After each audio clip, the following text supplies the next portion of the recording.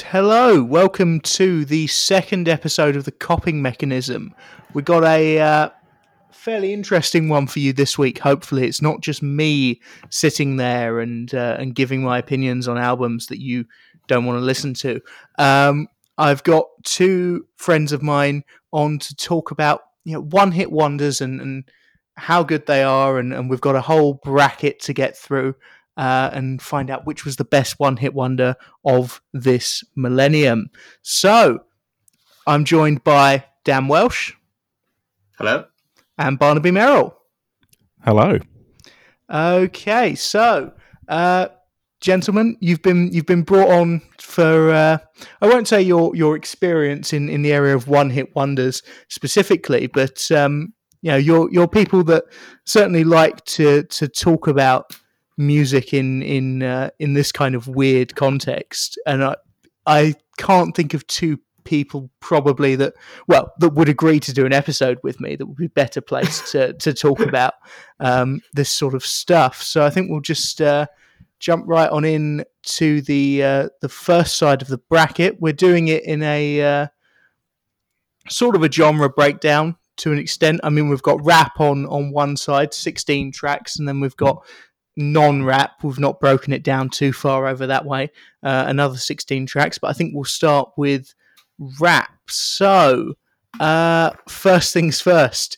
First matchup: D4L, Laffy Taffy, and Jaquan, Tipsy. Actually, before I get your thoughts on that, gentlemen, I'll just explain that this is one-hit wonder for this definition is an artist that hit the top 40 on the UK charts once and then never again. So these people may have had a dozen hits in the US, and I think at least D4L had like 2 or 3. Not relevant. This is the UK charts. And with that said, Laffy Taffy, what did we think? Dan, we'll start with you. I really hate Laffy Taffy. It is a very, very annoying song. A lot of these rap one-hit wonders that we're going to go on to, I think, are actually very good songs. They're not like, one-hit wonder has kind of a reputation of being a bit gimmicky. Whereas I think a lot of these are actually like just very catchy, good rap songs. But I do not think Laffy Taffy is one of them. It's just like, I just find the hook annoying. The beat's okay, I guess. But no, I'm not a big fan. Barnaby, any challenge to that, or would you say Dan's pretty much got it down there? Yeah, I mean, objectively, it's not good. I think the beat's decent, and that tends to be what I look for in a lot of rap songs. I think the funny one with all these one-hit wonders as well is that a lot of them have like a fairly well-known name attached to them, which at least means there's something to kind of keep you vaguely anchored. Like, oh, here's, I won't say because they're going to come up, but whereas this one just doesn't really have that going for it either. It's just a group of annoying guys you don't know and will never have to deal with again. So yeah, it's not great, but I don't know. It started off kind of fun, then got boring very, very quickly. Right. And would you say this is a fairly typical ringtone rap song, or would you say there's something that stands out either positively or negatively from the other types of this sort of hip-hop that we got for, 2 years maybe that trend lasted? Yeah, roughly. I'd say it's just a lower quality version of most of the ringtone rap stuff. Like ringtone rap, it kind of always has a bit of a kind of repetitive chorus that's catchy, and this just kind of takes that too far, and it's just not, particularly interesting, I wouldn't say. Right. It also drops its key sort of image halfway through. It starts off with lots of like, jokes about types of sweets, and then just turns into a stereotypical drinking Grey Goose in the club song. Yes, and you've got to be consistent. I mean, there's nothing wrong with drinking Grey Goose in the club if you can afford it. But yes, it doesn't have a lot, perhaps, to it other than that. And I know you both sort of mentioned the beat there, and K-Rab, who produced this song, literally did nothing else. Like, he doesn't even have a Wikipedia page. So I mean, he produced the other D4L hit, Bet You Can't Do It Like Me. But no, I don't think he did actually. Sorry, he's just listed on a record there. No, but interesting, yeah, just sort of completely forgettable production and rappers. I mean, the only name on here you'd recognise is Shorty Low. That's about it. Yeah, and just not very good. But I think I'm slightly less down on it than the two of you are. It is fun to an extent. I do agree with what you said, Dan, about it being a lower quality version of the ringtone rap that we already had. But I was never anti that stuff anyway. No, I'm a big fan of ringtone rap, but I think this is just not the best. Yeah. And then Jaquan, Tipsy. This is a song I hadn't really listened to at all before doing this this bracket and the research for it. What did you think? Again, we'll start with you, Dan. Yeah, no, I was aware of it, but I hadn't actually properly listened to it, and I thought it was pretty good. It's pretty good. It's not like outstanding. I'd say it's like kind of generic, really, and it is kind of sounds like what you'd expect a rap one-hit wonder from that era to sound like. But I thought, like, the rapping on it is better than Laffy Taffy, and it is less annoying. So I thought, yeah, it's fine, it's pretty good. Right. And Barnaby, anything strikes you as particularly interesting on this track? No, I pretty much agree with Dan. I didn't dislike it as much as Laffy Taffy, though I didn't dislike Laffy Taffy. I just thought it was a bit boring. Whereas this one, again, yeah, it's pretty kind of generic, but yeah, it's okay. It's fine. Yeah, I think the hook on this is a lot stronger than on Laffy Taffy. Yeah. And I mean, you can tell it is because no one talks about Laffy Taffy anymore. And you Google D4L, and what comes up is a Drake track of the same name. Not even the group anymore. That's really this. Like, the sad thing. Yeah, when you get replaced by the Drake track with the same name, that's when your career is officially over. Oh no, that's a horrible. You wouldn't wish that fate on your worst enemy. But no, this I remember like seeing the hook from this song come up in like Vines and things in 2015, which was 10 years on. So it definitely had a bit more staying power in culture. Not much more, but a little bit. I think it's pretty clear what way we're voting on this. 3-0 Jaquan, I assume. Yeah, can I just add? I've just been looking at Jaquan's Wikipedia page. So, in June 2013, Jaquan made a comeback with a diss track called "Pushing the Odds" that was dissing Odd Future and Pusha T because they'd both made jokes about Jaquan in their songs, which I feel like is a very strange combination for a diss track. That's incredible. Yeah, though I don't even know how to respond to that. Also, to point out that Tipsy was featured not only in an episode of The Wire, but more importantly in the classic early noughts film White Chicks. Oh. Thankfully, yes. I've never seen that film, so I didn't know that already. I've seen it, but sort of blanked it out. So it's a Wayne's family masterpiece, directed by a Wayne's brother and starring two more Wayne's brothers. I mean, they are a wonderful. Just as far as the American entertainment dynasties go, I'm much less annoyed to hear from them than I am like the Baldwins, for example. Because at least with the Wayans brothers, you can go, well, this is incredibly stupid, but I don't have to deal with it if I don't want to. Whereas the Baldwins are just everywhere. But anyway, okay, so 3-0 to Jaquan. Not too much more to say there. Now on to this is one that really, really annoys me. Asher Roth, I Love College. Awful white rap from a guy. To be fair, if you look at this guy's discography, this is a song that he was very clearly sort of pushed into making by his producer. The rest of his stuff, once he got out of the contract he was on at that time, sounds nothing like it. I mean, he is still then just a boring kind of lyrical white rapper, but that's better than this by a long way. So, Dan, thoughts on I Love College? Yeah, this is. I was saying to you earlier, this is a very early 2010 song, and not in a good way. It is like just He starts off sounding a bit like Eminem in the intro, and then his voice just gets more annoying from there on. And yeah, it is just like the most. I think you're right that it's just the most manufactured to be a one-hit wonder and to get played at college parties.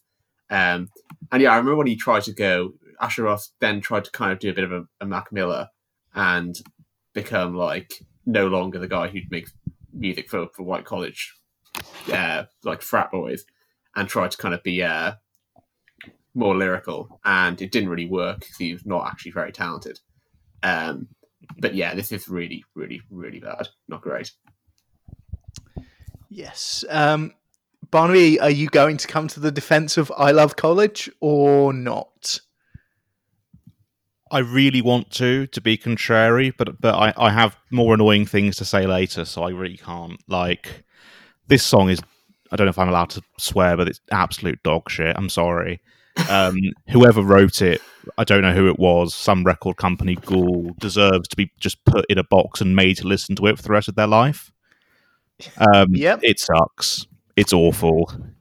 Okay, I would just like to read something out, actually, because what I didn't know until literally just this second when I was reading his Wikipedia page, which I should have done before starting the recording, Asher Roth was on the 2009 XXL freshman class. Yeah. So the other names on there: Whale, B.O.B., Charles Hamilton, Asher Roth, Corey Guns, Blue, Mickey Fax, Ace Hood, Currency, Kid Cudi. Like, some of those names you don't even recognize at all anymore. But like B.O.B., Kid Cudi, Kid Cudi is very out of place on that list. Kid Cudi and Currency, and I suppose Blue is actually is it's had some good albums. Yeah, like when you go back and look at some of those lists, it's a mixture of like correct choices and then just just baffling.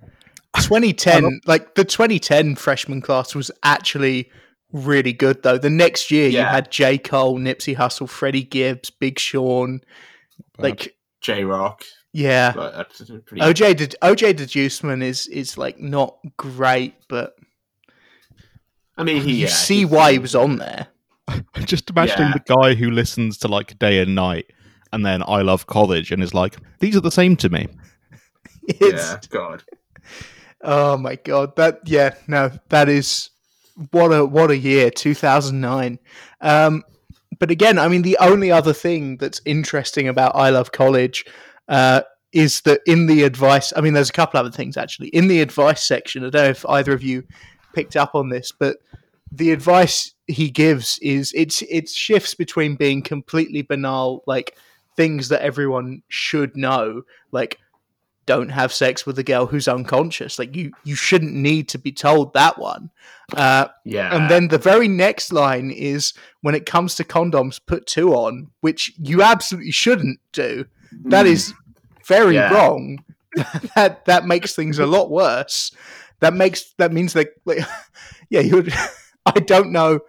Is this some sort of like Catholic League propaganda trying to create some sort of anti-contraception movement? What is this? Like, it's just not true. I also like tomorrow night, find a new joint. Like, like surely you'd need more than one anyway. Unless he means it in the house. That turns for house, but yeah, not good. I think I it's just also- the end. I think it's just the end. The man, I love college. Hey, and I love drinking. Hey, I love women. Hey, it's just like, just. I listened to this song when I was about whenever it came out. I was like what 12, and even then I was like, really? Yep. Yeah, not good, not good. Sorry, But again, sorry, go I'm ahead. just looking at the people he had on Asleep in the Bread Aisle, the album and stuff. Other songs on there include Perfectionist featuring Beanie Siegel and You featuring Slick Rick, of all people. I don't know why Slick Rick decided to feature on an Asher Roth song, but But in 2009, I mean, I'm wrong here, but how much did Slick Rick have going on by 2009? That seems a bit. not much, I don't think. Yeah, I was going to say that seems a bit on the The late side. end for him. Other than that, wasn't he on that one the other Chameleonaire song, Hip Hop Police? When was that? Don't know. That could have been around that time. Maybe. But anyway, we don't want to turn this into us misremembering facts.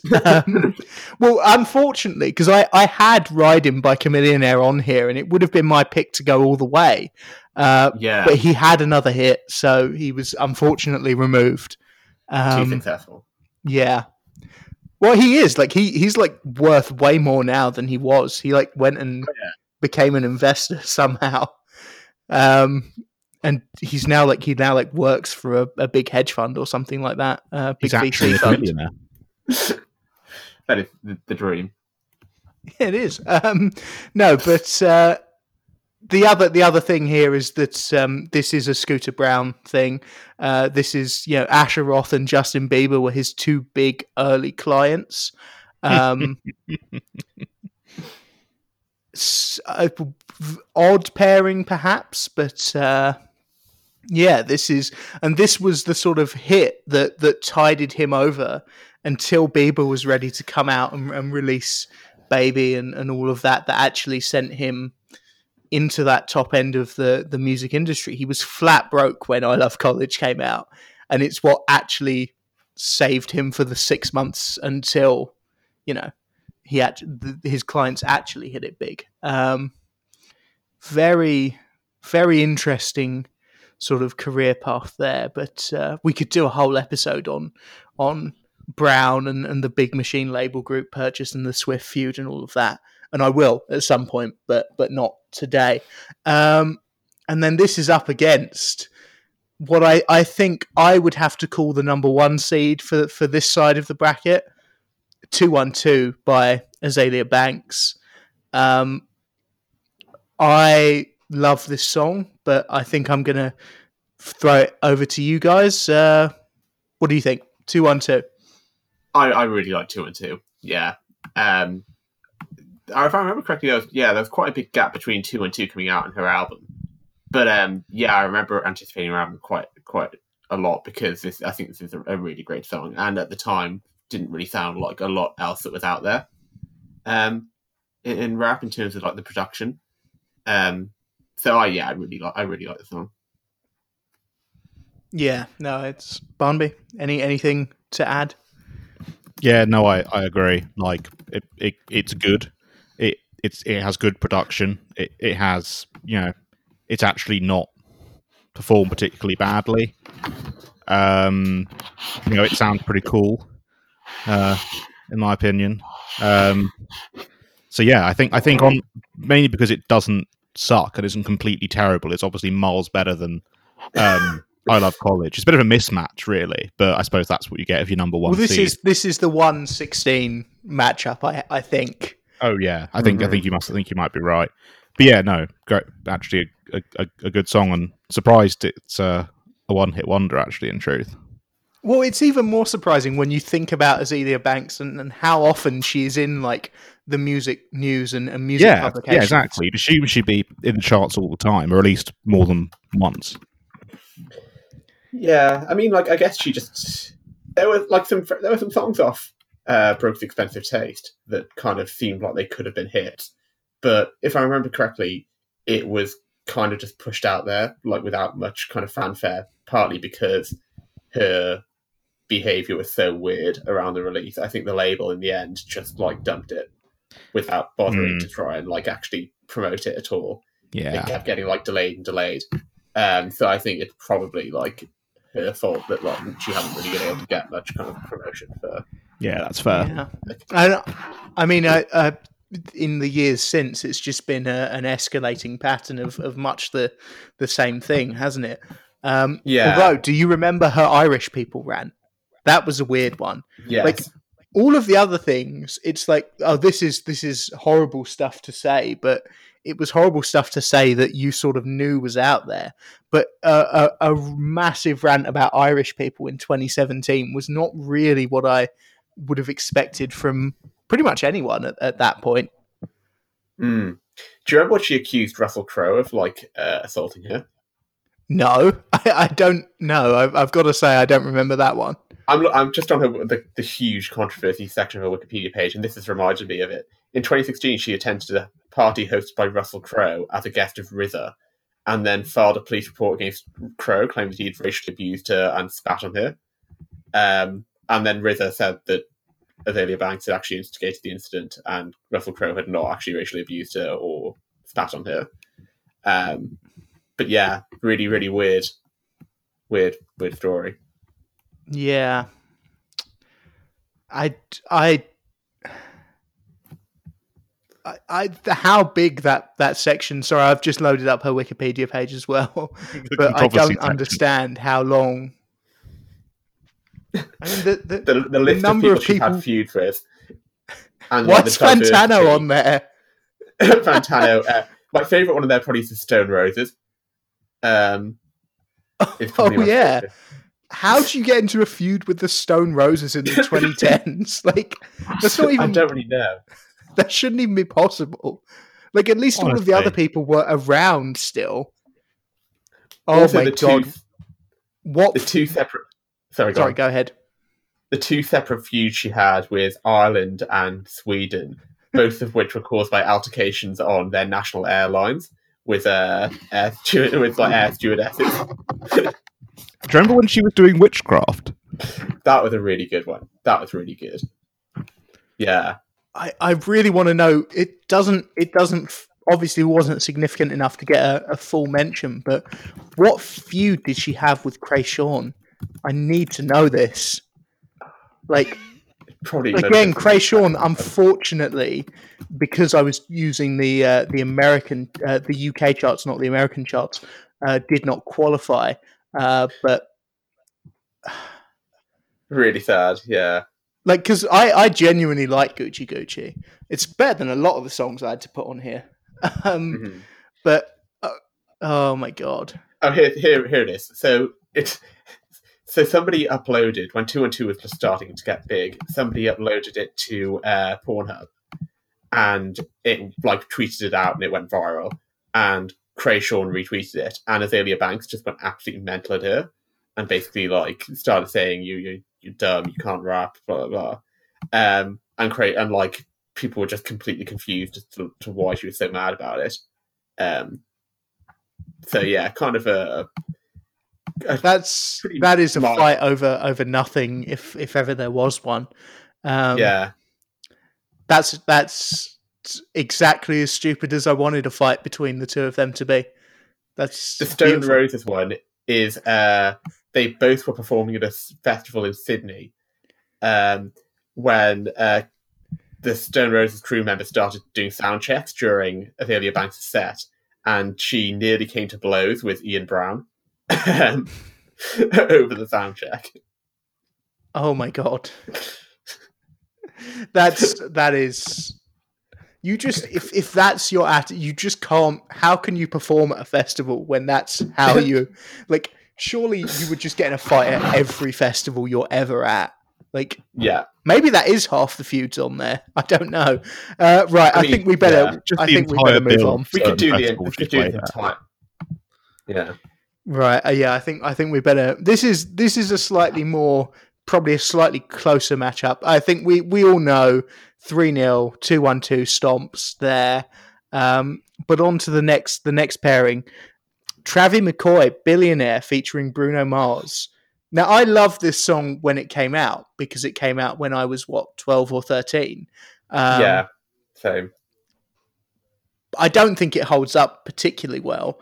And I'm annoyed that Gym Class Heroes had 2 hits because I would have had Travie McCoy versus Gym Class Heroes as a pairing. But anyway, Dan, Billionaire, anything particularly interesting to say about it? I mean, do you still like this song as much as you did when it came out? No, I mean, like when it came out, I liked it, but that was kind of, as you say, when I was younger. I think it's dated pretty badly, just in terms of the way it sounds. It's quite similar to Isle of College, I would say. They're both kind of very early 2010s ish, kind of bit like upbeat, bubblegummy. But I'm not a big fan. I find it kind of corny, to be honest. Not great. Yeah, no, I definitely echo most of that. Barnaby, controversial opinion. I'm counting on you. No, sorry. I hated this song when it came out because all the deeply, deeply dull people at my school thought it was great and used to sing it all the time and used to make Facebook posts about it, all this kind of stuff. And while I've managed to mature and overcome a lot of my, feelings about music when I was 12 to 13, I never liked this song. I don't like it now. Bruno Mars is actually pretty good most of the time, but not in this case. Very poor. Well, this was sort of when Bruno Mars was just guy with guitar or alternately sometimes guy with piano. And now he's like significantly more interesting. I mean, still not like top tier, but he actually puts out songs that feel like proper songs now, which I don't think this really does. Travie McCoy is fine. He's not awful, like not notably awful like Asher Roth or anything, but certainly not a great rapper. But yeah, again, not a particularly interesting song. Everyone still remembers it, and everyone has heard it that will be listening to this. So on to I also, Mims. sorry, just to This say, is why I I'm also don't sorry. Go like ahead. Travie McCoy for another reason, which is I hate Cupid's Chokehold because it samples a Supertramp song, and it made everyone think that he came up with that chorus, and he didn't. It's a good chorus, though. You can see why he wanted to sample it. Yeah, I'm just made me mad. Never mind. Yes, well, you are the world's youngest Supertramp super fan, aren't you? Got to be up there. Got to be up there. They're again, prog rock is something that's just passed me by. But anyway, This Is Why I'm Hot. The most New York song to have absolutely no identity whatsoever. I think is how I would describe it, because it is like he is talking about how he's the New York guy. He's going to bring New York hip hop back, and all he does is talk about other parts of the country. This is like, I feel like New York rap has recovered quite a lot. But I think there was a really low period, probably after 50 Cent stopped being as big as he was, when there was no like obvious really big guy from New York, and it seemed like every single new song from New York was exclusively about bringing New York back.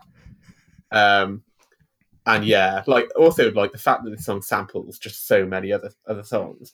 Like I don't understand how you managed to get like the Jesus Walk sample in That bit's so incongruous. It's bizarre. Every time it comes up, I'm like, did I have something else on? The odd thing is that like I actually like the beat on this song. It's pretty good. The chorus the hook is great, and like that's pretty much what makes the song.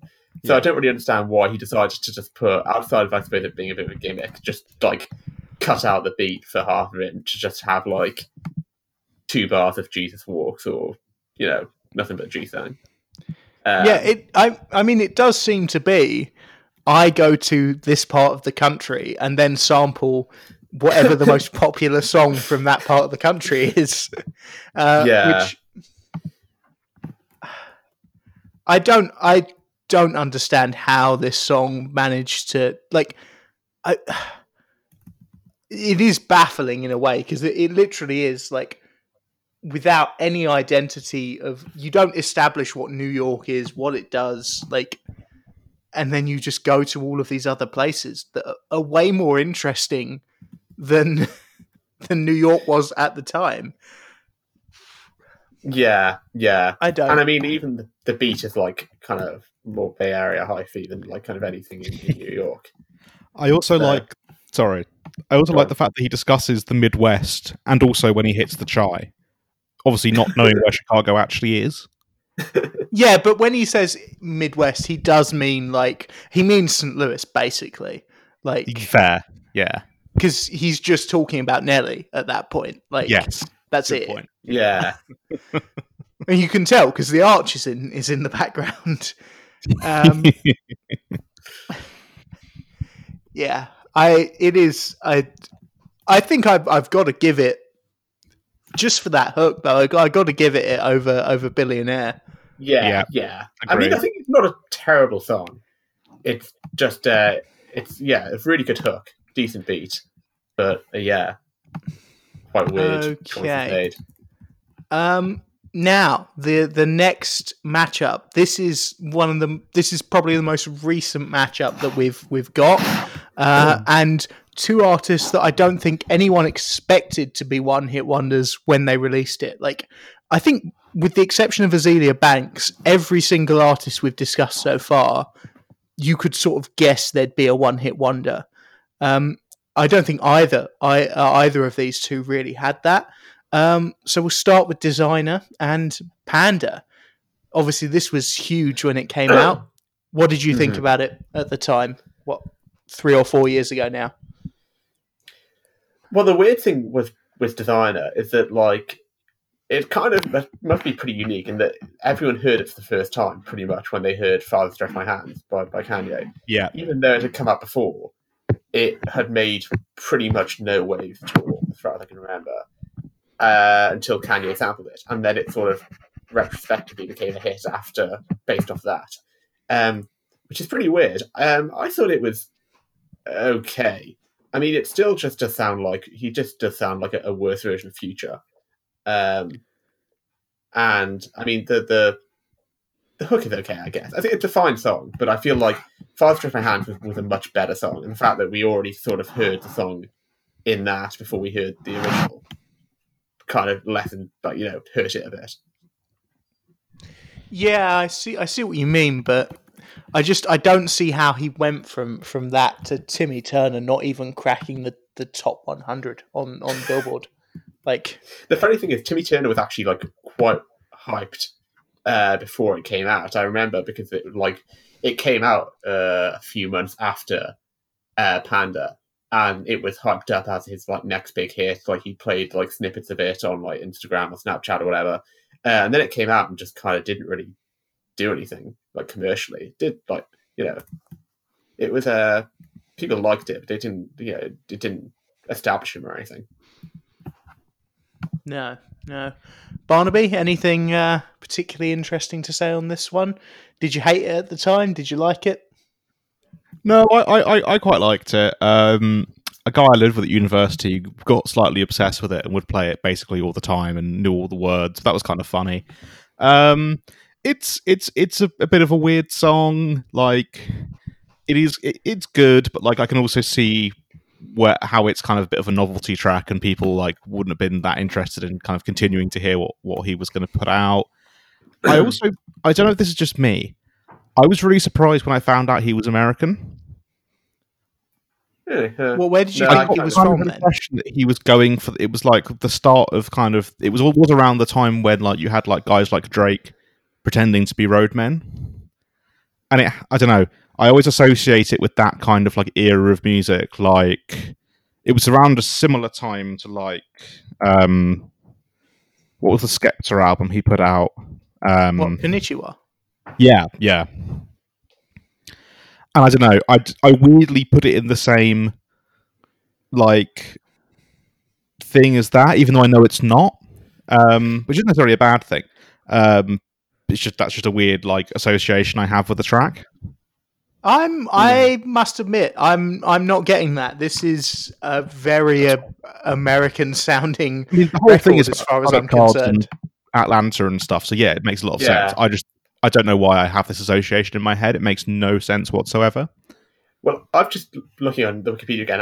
I did know this, but I've forgotten it. Which is that he got the beat for Panda off YouTube, because a guy in Rochdale, of all places, had uploaded like 2015 style hip hop beat or whatever, and Panda, the designer, heard it and just bought it off him for like $100, and just used it on his song, which is quite cool. Smart. That's pretty cool. That's Yeah. how you do it. No, but I think part of why I didn't expect him to be a one-hit wonder is that he was sort of being, when Panda came out, he was sort of being mythologized a bit in the same way that people tried to do with Migos and Young Thug, where they would just play, because I don't know if you've ever seen that many clips of him outside of his music where he's just being interviewed or whatever, but he just talks like he's rapping all the time. He like just ad libs in conversation. Yeah, really, yeah. And people were sort of doing the kind of the trying to build him up in the way that they successfully did with Migos and Young Thug, because those people were actually talented, or more so than Designer. Because I do like this song, but yeah, not quite as much perhaps. But on to Racer Emmerd, Black Beatles. How did they never have another hit after this? This was everywhere.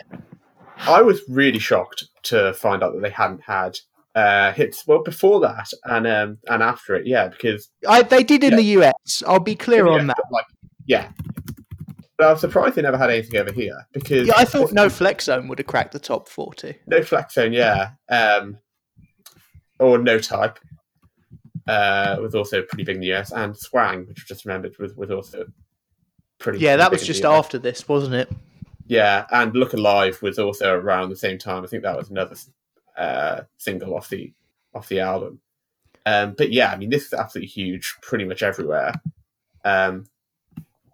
And yeah, I suppose they kind of considering they had a lot of momentum around that time, they did taper off a bit. You know, you don't really see people talk about them so much anymore. Yeah, I mean, obviously, Sway Lee had one of the biggest hits of last year by featuring on Sunflower with Post Malone. But yeah, as a group, Stremlife 3, like, I didn't hear anything from that. And I quite like not just Black Beatles, but I quite like the whole album. I thought Starter Party was really good. First two albums are good. I think part of it was, it seemed like after they did Stremlife 2, loads of people started talking about like a Sway Lee solo project.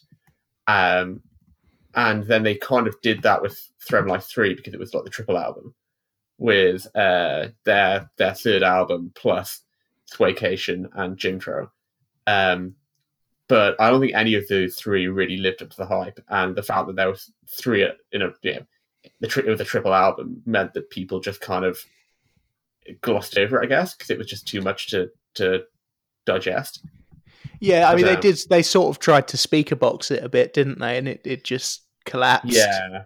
Yeah. I think this was kind of it's a bit of a period where you were getting these really big rap albums, partly because of trying to get Spotify streams, more or less.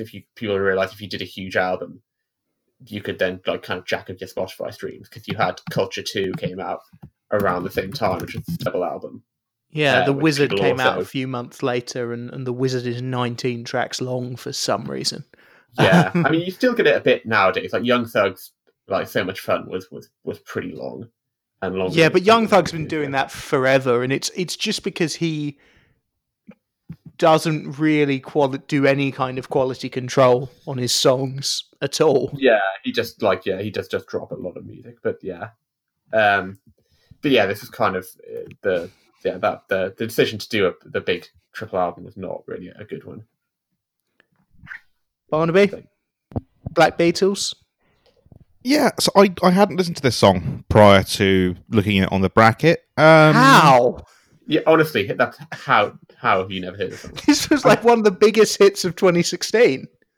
I spent a lot of 2016 thinking about other things. You know, I was listening to other stuff at the time. I'm not very good at keeping up with the latest releases. I mean, maybe I had heard it, but like I didn't really remember it. But I thought it was good. Obviously, Gucci Mane Bonnet is pretty interesting. I enjoyed the flow. I thought that was good. Yeah, I don't know. This is a tough one in terms of rating it against Panda. I think objectively it is a better song by quite a distance, but I prefer Panda Okay. for reasons. So So this might be our first contested bracket. you're voting for Panda then. I am, yeah. Okay. Dan? I think Black Beatles is a genuinely really great song. And yeah, it just has great hook, great beat. It came out, I think, shortly after Gucci Mane came out of jail. And Yes. was sort of his first big hit since he got out. And he's pretty good in there as well. Not like, nothing outstanding, but still pretty good song. Yeah, because he dropped like Woptober about a month or two after Black Beatles came out, I think. Yeah, which was obviously his first album out of jail. Yeah, he had dropped. Yeah, he came out and dropped a few things pretty fast. But this was probably his return to kind of commercial success, which he hadn't had for a while. And I think he is pretty good on this album. I think it was one of the better rap songs of that year. I think so. Yeah. Yeah, I'm going to have to go with Dan on this. So 2-1, Black Beatles coming through. Okay, next one. Again, this is. I don't think there's too much to split them here, but "My Neck, My Back" by Kia, and this is two songs that I have both of them on vinyl somewhere in my collection. Because I got a triple LP of Thug Motivation 101 for £4 somehow. Mm-hmm. But yeah, Jeezy, Soul Survivor, and Kia, My Neck, My Back. I think we'll probably just talk about both of these together to save a bit of time. But thoughts? Kia, like this is the meme. This is the meme song. There's a lot of meme potential in My Neck, My Back, which you don't get. Really? I don't like it. I really don't like it. I was never played it by anyone. No one annoyed me with it. I listened to it purely by myself to see what the fuss was about, and I just found it just very crass. Just a real novelty song. Didn't care for it at all. Soul Survivor, not amazing, if I'm honest, but by virtue of not being this song, I got to go with it. I like both of the songs. Yeah, I think they're both. Well, I think My Neck, My Back is pretty good. I don't think it's like outstanding. I think Soul Survivor is a genuinely like really, really good song. Kind of surprised it's Jeezy's only hit, and also like kind of stands out. I thought when I was listening to the playlist you put together, Will, it's a pretty long song and it doesn't have like. I mean, the hook is good, really good, but it's not catching the same way that one-hit wonders usually are. But I thought I think it's a really good song. So even though I like My Neck, My Back, I think Soul Survivor is the better of these two. Okay. I mean, I probably would have gone for My Neck, My Back, but Soul Survivor's got 2 votes, so it's coming on through. But yeah, I mean, it doesn't really follow that. You can see why My Neck, My Back was a one-hit wonder. It's just everything about it screams that. But yeah, Soul Survivor a bit less so. I think it might be that really is sort of stretching the one-hit wonder thing, because I think that probably hit like 30 something, and then he probably had 1 or 2 singles off the album that were like 50 or 60 something in the chart, and it wasn't quite the one big hit that some of the others were. But now on to this is quite a fun one, I think, the next pairing. So 3-6 Mafia, I Gotta Stay High, or I Gotta Stay Fly if we're listening to the radio edit, and then Trick Daddy featuring Twister and Little John, Let's Go. I Little John, of course, is who you feature on a track when you yourself want to be a one-hit wonder. I mean, he's had several hits, but everyone he's ever worked with seems to become a one-hit wonder. And then 3-6, legends, but not really a high point of their career quality-wise when they put this out. What do we think? See, I really like this is 3-6. I mean, I agree that it's not the best stuff they ever did, but I still think it's a really, really strong song. I think both of these actually are really some of the strongest songs in the bracket. Yeah, agree. They're both actually good, like songs that you'd want to listen to like multiple times, or not just to be annoying. Unlike some of the other tracks on the list, so it is actually quite a tough choice between these two. Yeah. To strike a blow for freedom of expression, I'd probably go with Stay High, but there's really not much in it. I think I've got to go for Stay Fly, because not only did it get 3-6 a much deserved hit, but it also got 8 Ball and MJG a much deserved hit as well. And I guess, I mean, Young Buck is fine. I'm all right with Young Buck. Probably the most forgettable guy in G Unit. That's the thing. I mean, that's such a sad sentence. He was like explicitly added to G Unit basically because they were like, "Listen, we've got 50 Cent, who is New York." I think it was actually, then they added Game to try and be like West Coast, and then I think it was either around the time the Game left, kind of like broke from G Unit, or just after they added Young Buck to try and kind of cover the South, I think, was the idea. So it's quite a like commercially driven decision to kind of add him to the group, or the kind of But I think he's okay. Oh, certainly not bad. I think G Unit in general was sort of not quite as bad as people like to remember them as. I mean, I'm always like kind of surprised when people don't like, like 50 Cent. I think it is kind of seems to be generally well remembered, particularly like Get Rich or Die Trying era. And then Tony Yayo, I guess, like who people don't really care that much about, but Lloyd Banks seems to be pretty well respected. I think he's still. I know he had a series of mixtapes that people liked. Oh yeah, no, Banks.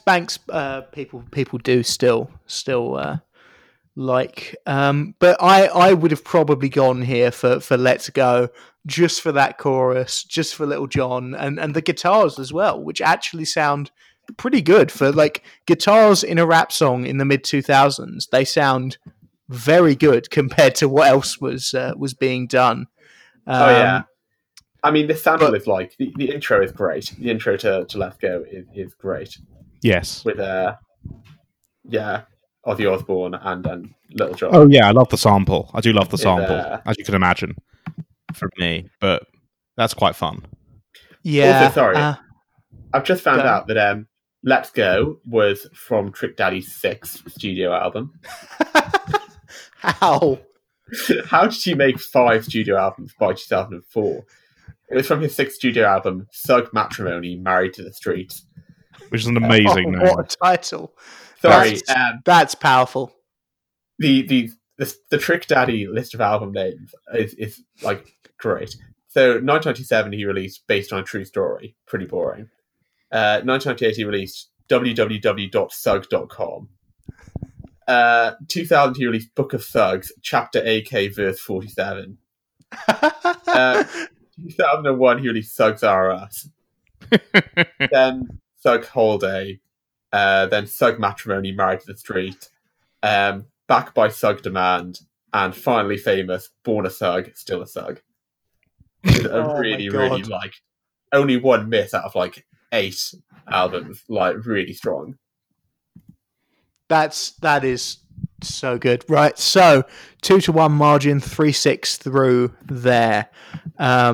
Justifiably so as far as whole careers are concerned. But yeah. Now, this is a completely baffling matchup, but I didn't really have anywhere that this would have fit more. I like that. Houston featuring Chingy, Nate Dogg, and I-20, and then Little Peep and XXX Tentacion, Falling Down. I have things to say about that second one, but we'll leave it up to the two of you. First of all, thoughts, winners? I thought I mean, if you say that, they're two pretty different songs. Like, they don't. It's kind of hard to compare the two, I would say. I actually quite like the Little Peep, like Falling Down song. I have not listened to a lot of Little Peep, to be honest with you. I have listened to a decent amount of XXX. But, I mean, I think, yeah, it's kind of hard to know what to say, to be honest with you. I feel like, yeah, I mean, what do you guys think? Maybe. Yeah, I'm with you actually, Dan. I actually quite like the Lil Peep song. I didn't mind. I like that. Like it was. I said it's they are so different. It's quite hard to compare. I do like the type of song Falling Down is, though. Obviously, there are other big problems of the other guy on the track. Which is very much a person. Well, not lots of people think this, and it is. It's the whole divorcing the content and that kind of thing. But yeah, I have to very embarrassingly say I prefer Falling Down probably. I'm gonna disagree here. I absolutely love Little Peep. I literally yesterday had a double LP of Come Over When You're Sober, parts 1 and 2 turn up, and I love like all of that sort of early stuff that he put out and basically everything that he put out on SoundCloud and his albums up until his death. But this song represents the sort of, for both of them actually, because this came out after both of them had passed away. Obviously, Little Peep accidental overdose, and then XXX was shot.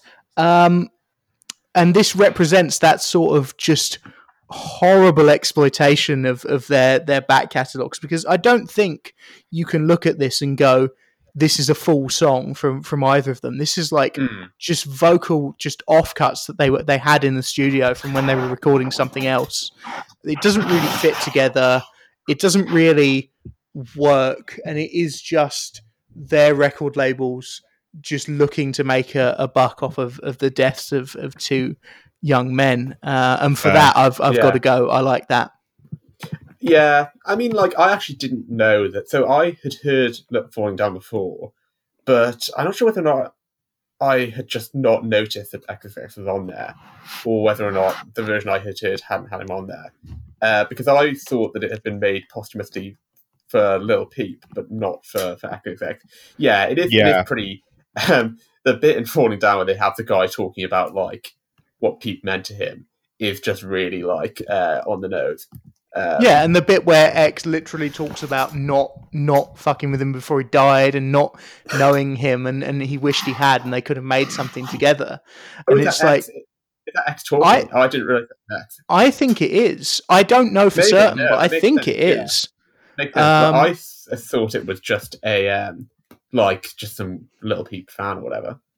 No, I think because the way he was talking about how, I wish you see interviews and we were the same person, and X was a big like energy guy, like that's the type of thing he would say.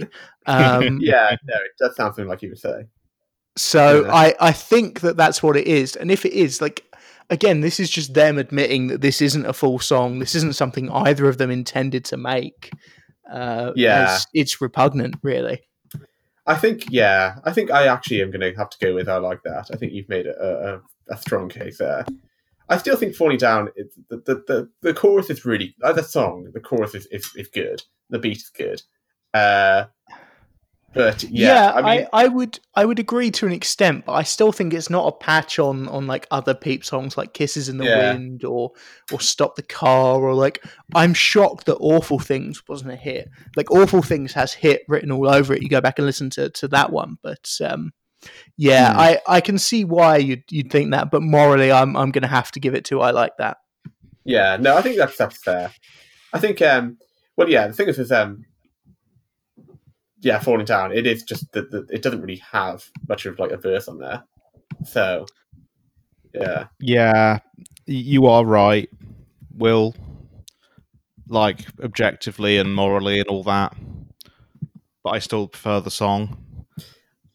I think I see. I don't really like ever. Well, I don't really object that much to releasing stuff after artists have died, even if it's just like when they put up these XXX albums and it's just like attracted to like him playing drums in the studio and he's terrible.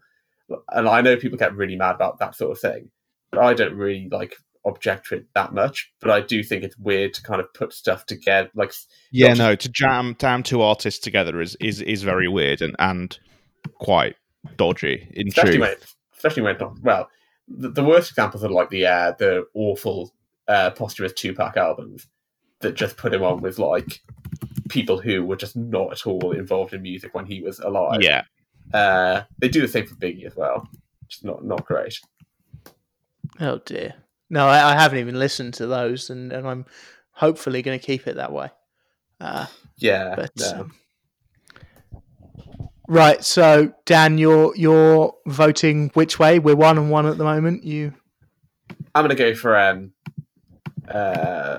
like that. I'm gonna go for okay?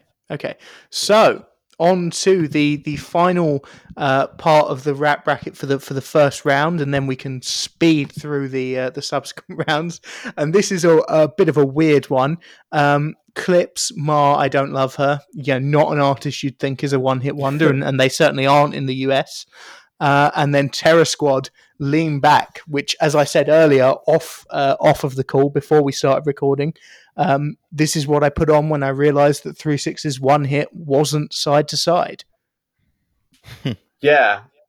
Yeah, these are both kind of weird, very weird artists who you wouldn't usually. I mean, Terror Squad is weird because even though they are clearly like a one-hit wonder as a group, individually they had more of a history. Whereas Yeah. Clips is just kind of not like this is not even a particularly memorable Clips song. Like really compared to that, there are probably 3 or 4 songs on that first album that are better than it, I would say, and most of the second album is better than it.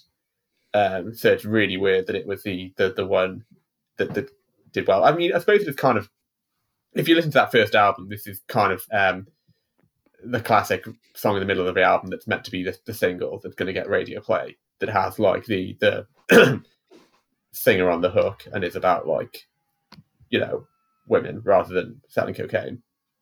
But it's not. I mean, there's a bit of that even in this one, but not as much Yeah. as they usually. Not as much as yeah, Clips aren't really known for their kind of diverse subject matter.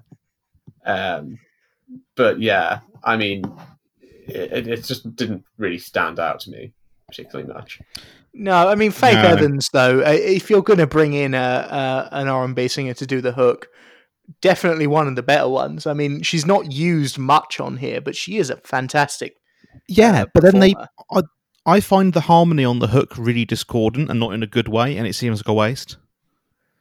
I think it's a fine example of that kind of song. I like the song. I just don't think it's No, especially. It's not bad. It isn't bad.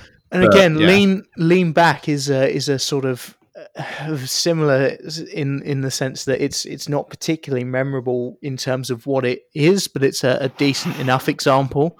The one thing is, of course, you watch the video and the interlude with Little John trying to get into the club is hilarious, and I really enjoy that. But as a song, there's not too much to say about it, really, is there?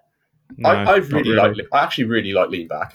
Like, I think it is one of the better rap one hit wonders. It kind of it's pretty similar to a lot of the ones we've discussed, where it really is kind of built around the hook and the beat. But I think it puts those together in a really like strong way. Yeah. Not True. the best like Fat Joe verse on there. It's pretty forgettable. But Remy I Ma's still, good. Good. Remy Ma's good. Yeah, I think it's a good song. I think it's definitely like it's still like pretty well regarded today. I would say, you know, it's kind of had some staying power. Oh, certainly. To, It's had more staying power than the clip song. I would think. The clip song for me is just kind of the kind of thing that would have been the label would have been like, you've got to put this on the album. You got to make something on the album you can push to radio, and it kind of did that job, I suppose. But it is not really a highlight of that album, even, really. Yeah. Okay. No, I agree. Voting wise, then, what we going? Dan, presumably Lean Back. Yeah, I'm going to go for Lean Back. Yeah. Barnaby? Yeah, probably Lean Back too. Neither of them are amazing, but they kind of misuse. I don't know. I really don't actually like the hook on there. I don't love her. Like, I think it's kind of wasted a little bit. So yeah, I'm gonna go with Lean Back. Yeah, I think this is one of the tighter ones, but I'd have to agree. Lean Back, it is. So on to the sort of quarterfinals, as it were, round of 16 with both sides of the bracket. But Jaquan, Tipsy, and Azealia Banks 2-1-2. No contest. Do I even need to vote? No contest. Yeah. Azealia Banks takes that one every day of the week and twice on Sundays. Right. Mims, this is why I'm hot. That is what we put through, isn't it? Yeah. Yes. Yeah. And then Black Beatles. What are we feeling? I don't think it's too much of a contest. No, Black Beatles really by being good. Okay, so Soul Survivor, and then I Gotta Stay High. This is actually quite a tough one. Yeah, this is tougher. I feel like on Soul Survivor, actually. So I'm actually going to go with that. I'm actually going the other way, I think. I think Soul Survivor is a great song. I think it's probably the highlight of that album. But I don't think it's as kind of a hit song. I don't think it's as good as I Gotta Stay Fly. If it's something that you want to hear on the radio, I say I Gotta Stay Fly is kind of more that. It's got a much better hook. It has got a much better hook. Yeah. Yeah, I think I'm going to go 3-6. Yeah. So we're 2-1 on 3-6 for that then. Okay, so I like that versus Lean Back. This is easy. I mean, I like that is fine, but it's got to be Lean Back, hasn't it? I'd say. Yeah, definitely. Yep. Okay, so 2-1-2 Black Beatles. Again, for me, a bit tougher, but for me, it's still Azealia Banks. 2-1-2 is great. Yeah. Mm.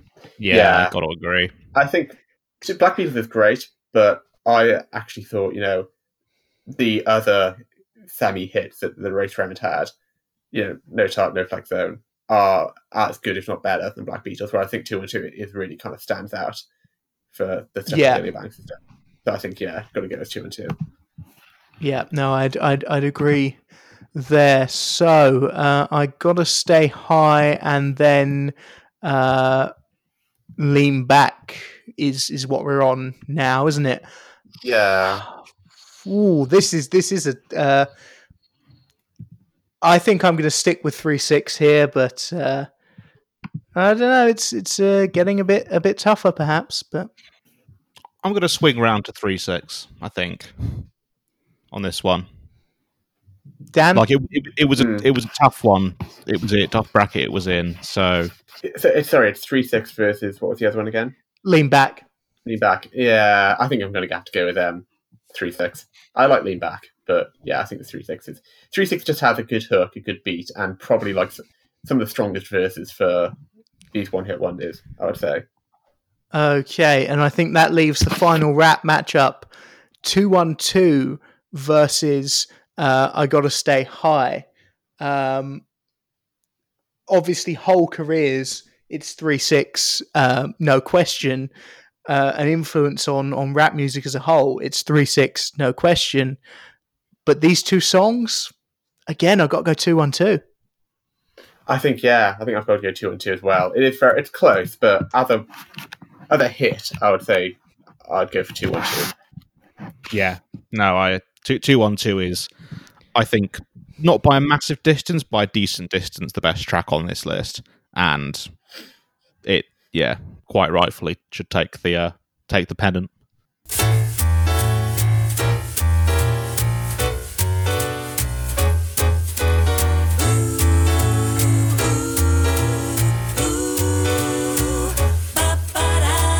All you ladies, pop your pussy like this. Shake your body, don't stop, don't miss. All you ladies, pop your pussy like this. Shake your body, don't stop, don't miss. My neck, my back, lick my pussy and my crack. Right, so that was part one of the One Hit Wonder bracket, and we'll be bringing you that next part at a later date because it took us an unconscionably long amount of time to record that, much more than I was expecting. But now, a review of an album that came out this week, a couple of days earlier than expected, and really, I think, is trying to be and does feel like an album for the times. So we got Dan still on the line. Barnaby jumped off, but we've got Dan still on the line to talk about RTJ4. Dan, first thoughts on the album? What jumped to your mind the first time you heard it? I think it's interesting that you said that it's an album for the times, because it obviously is, in that the stuff that they talk about is probably more relevant than it's ever been. But I think for me, the problem is just with Run the Jewels is that they kind of were saying very similar things on their previous three albums.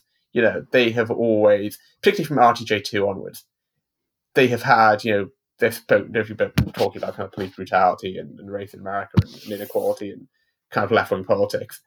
And listening to it, it just kind of felt like it was more of the same for me.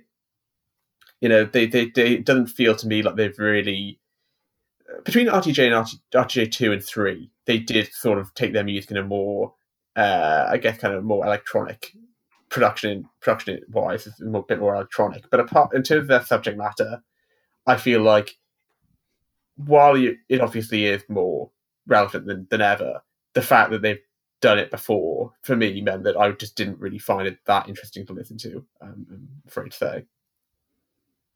Right.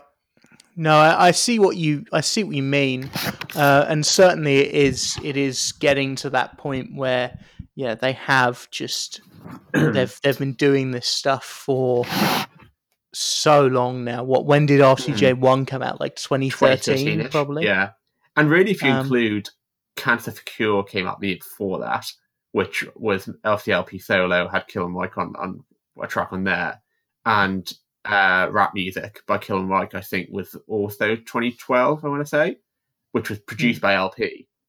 So really, that's like, 5 albums that are Killer Mike and LP, and they all have pretty similar themes to them. Which is, I think, is kind of why I felt a bit sort of fatigued by it. I certainly see what you're getting at. I mean, I think they do try some new things here, not in terms of lyrics. I think you're broadly on the right lines there, but I mean, there are some weird features on this album. Yeah, like Josh Homm's on there, 2 Chainz is on there. And then I do want to talk very specifically about the track Just, which is Run the Jewels, Pharrell Williams and Zach De La Rocha. The weirdest combination I think I've heard from them across their entire discography. Well, do you think it works? I actually thought it worked surprisingly well. I mean, like, obviously they've had Zach De La Rocha on stuff before. It's merely kind of really Pharrell Williams that stuck out to me as being the kind of guy who wouldn't really fit in with what Run the Jewels are about. I thought it worked, actually. I think it was one of the songs which, listening to the album, I thought that, again, as I say, partly I think just because I've listened to, they've put out quite a lot of music that I think kind of sounds similar-ish. A lot of not much really stood out, but I think Just was probably the highlight of the album in terms of, I think you're right, it is something new. And Pharrell is not really the kind of guy they've had on their music before. So I think it does work. Yeah. Yeah, I'd say I agree with you for the most part. However, there is on the chorus there that little ad lib that Pharrell does where he just says "get it" after look at all these slave masters posing on your dollars is one of the most annoying things I've ever heard. It's like, yes, we get it. I would not be listening to this album if I didn't get that. I certainly wouldn't be re-listening to this track if I didn't get that. You don't need to say it. Oh, that really annoyed me. But also, what sort of interested me about Just is that I'm looking at the Wikipedia page for the album now, and Pharrell is not listed as an additional producer or co-producer or anything like that. It's still just LP, Little Shalimar, and Will Dazobe. Like it's interesting. I would have thought that if you're going to get Pharrell to do that feature, and even the beat to an extent, it sounds like something that Pharrell could well have been involved in, but apparently wasn't. Well, DJ Premier is not listed as a producer on Ooh La La either. No, that is weird. Yeah, and I mean, I suppose LP has always produced pretty much all of their albums. I can't really remember any songs. Yeah, no, I think you're basically right there. Major production. Yeah, I think it's interesting. I mean, they obviously took quite a big break between Run the Jewels 3 and Run the Jewels 4 because they had those sort of 3 back-to-back albums every year. And I think 3 for me felt like not really like a step down after Run the Jewels 2, but just kind of didn't really progress forward much. And listening to this, it felt like, I appreciate the break because I think that they couldn't have done another album like straight afterwards. But I also think didn't really move it on much in those 4 years. No, I would agree. I think basically that both 3 and 4, the best part of both of those albums, the thing that makes them the most interesting within Run the Jewels discography is the features that they get on. I mean, here again, Pharrell, 2 Chainz, and on 3 you had Danny Brown on Hey Kids, which is the best song on that album, and then Kamasi Washington shows up, and it's like those things are far and away the most interesting parts of that record. Yeah. I will say though, Gangsta Boo shows up in an uncredited feature, so not sure what's going on there. Why that is? But she was on Run too. Do you know why? But she was. That's what I mean. She was featured on that. And if you're going to have someone that's basically a third member, it's not Gangsta Boo. It's Zach De La Rocha. He's been on 2, 3, and 4. And obviously his solo track was produced by LP and was really good. And I wish he'd put out more stuff since then. But I mean, I think I liked it. I think after 3, I thought, it's a fine album, but I feel that Run the Jewels, they got very big very fast off the first 2 albums, especially compared to what they had been doing before. And for me, I felt like, well, this is great, and hopefully they can go back to kind of doing solo stuff, whether or not it's going to be like, Rap Music 2 produced by LP again, or whether or not something different.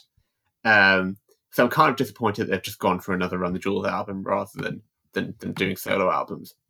Because I still do think, actually, like, if you take sort of, I guess Cancer for Cure is not really part of the same, it came out around the same time, but obviously it doesn't really have much Killer Mike on it.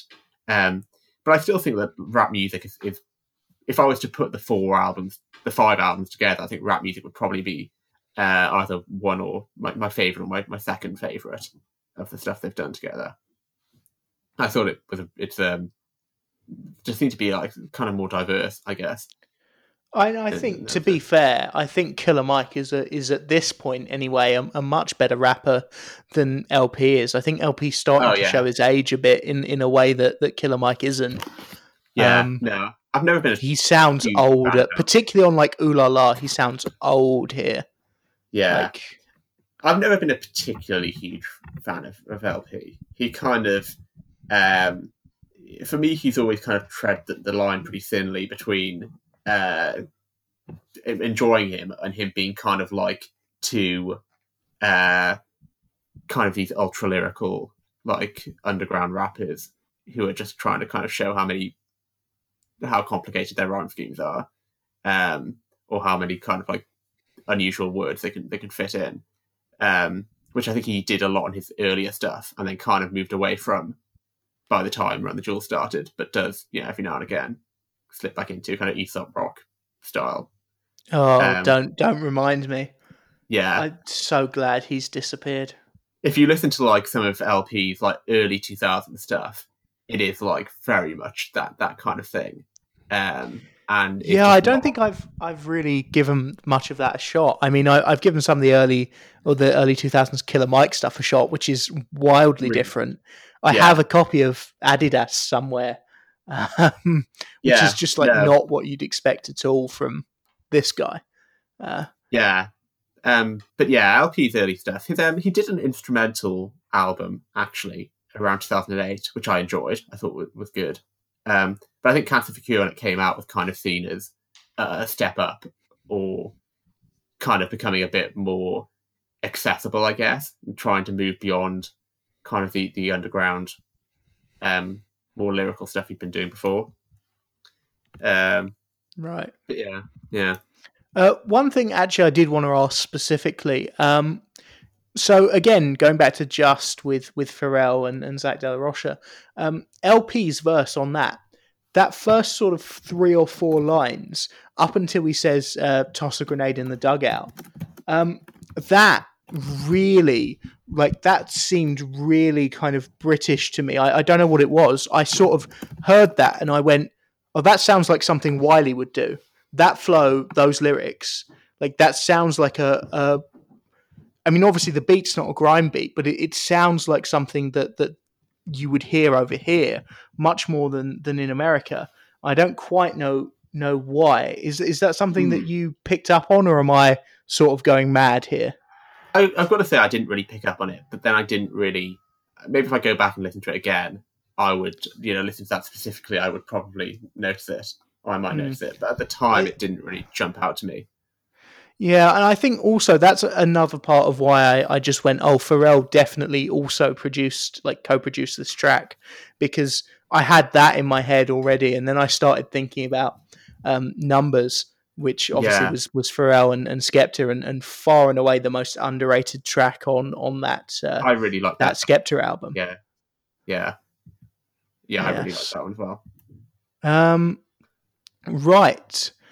I mean, overall, though, Run the Jewels, I mean, 4 albums in, do you really need to be recommending it to people? Perhaps not, but would you say this is still worth checking out? I think it's still worth checking out. I mean, I don't know how people would, if people were to, kind of get into Run the Jewels now and listen to all 4 albums, I wouldn't be surprised if people think, like they have a different viewpoint on it. I think it's the fact that kind of, it's been like 7 years since the first one came out. And like I've been listening to them over that time. And to me, they have kind of stayed. I mean, 1 and 2, they're the difference. They become a lot more political.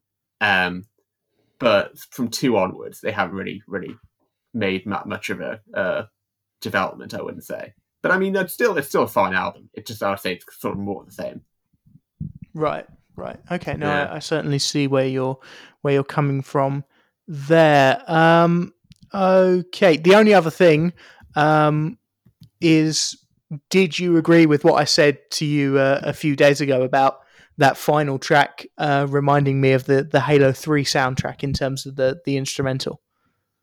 Yeah. I kind of see where you're coming from. Yeah, it was something different to the rest of the album, I would say. Yeah, it is successful, I guess. Yeah, I mean it's sort of orchestral, but it is effectively like a sort of jazz band arrangement of an orchestral piece, because the instruments there aren't, you don't have violins coming through or anything like that, but you do Yeah, have a lot of brass. So it is like a sort of rearranged what may have felt like it was originally orchestral and then arranged differently. But yeah, again, Run the Jewels 4. You know by now if you like Run the Jewels, but if you haven't heard them, definitely go check it out. But I'd still say start with 2. you'd say start with Okay, 2, would you? I would. I mean, just because like 1 is a fine album, but 2 I still consider to be their best work. Mm. Um, Yeah, I guess and it makes. Yeah, sorry, go on. I think that the thing is, I I don't think that 3 or 4 do anything different enough that there'd be any more or less accessible for someone. I think on that level they're pretty constantly at a plateau in terms of how accessible they are. Mm. I mean, what would you say start with for Run the Jewels?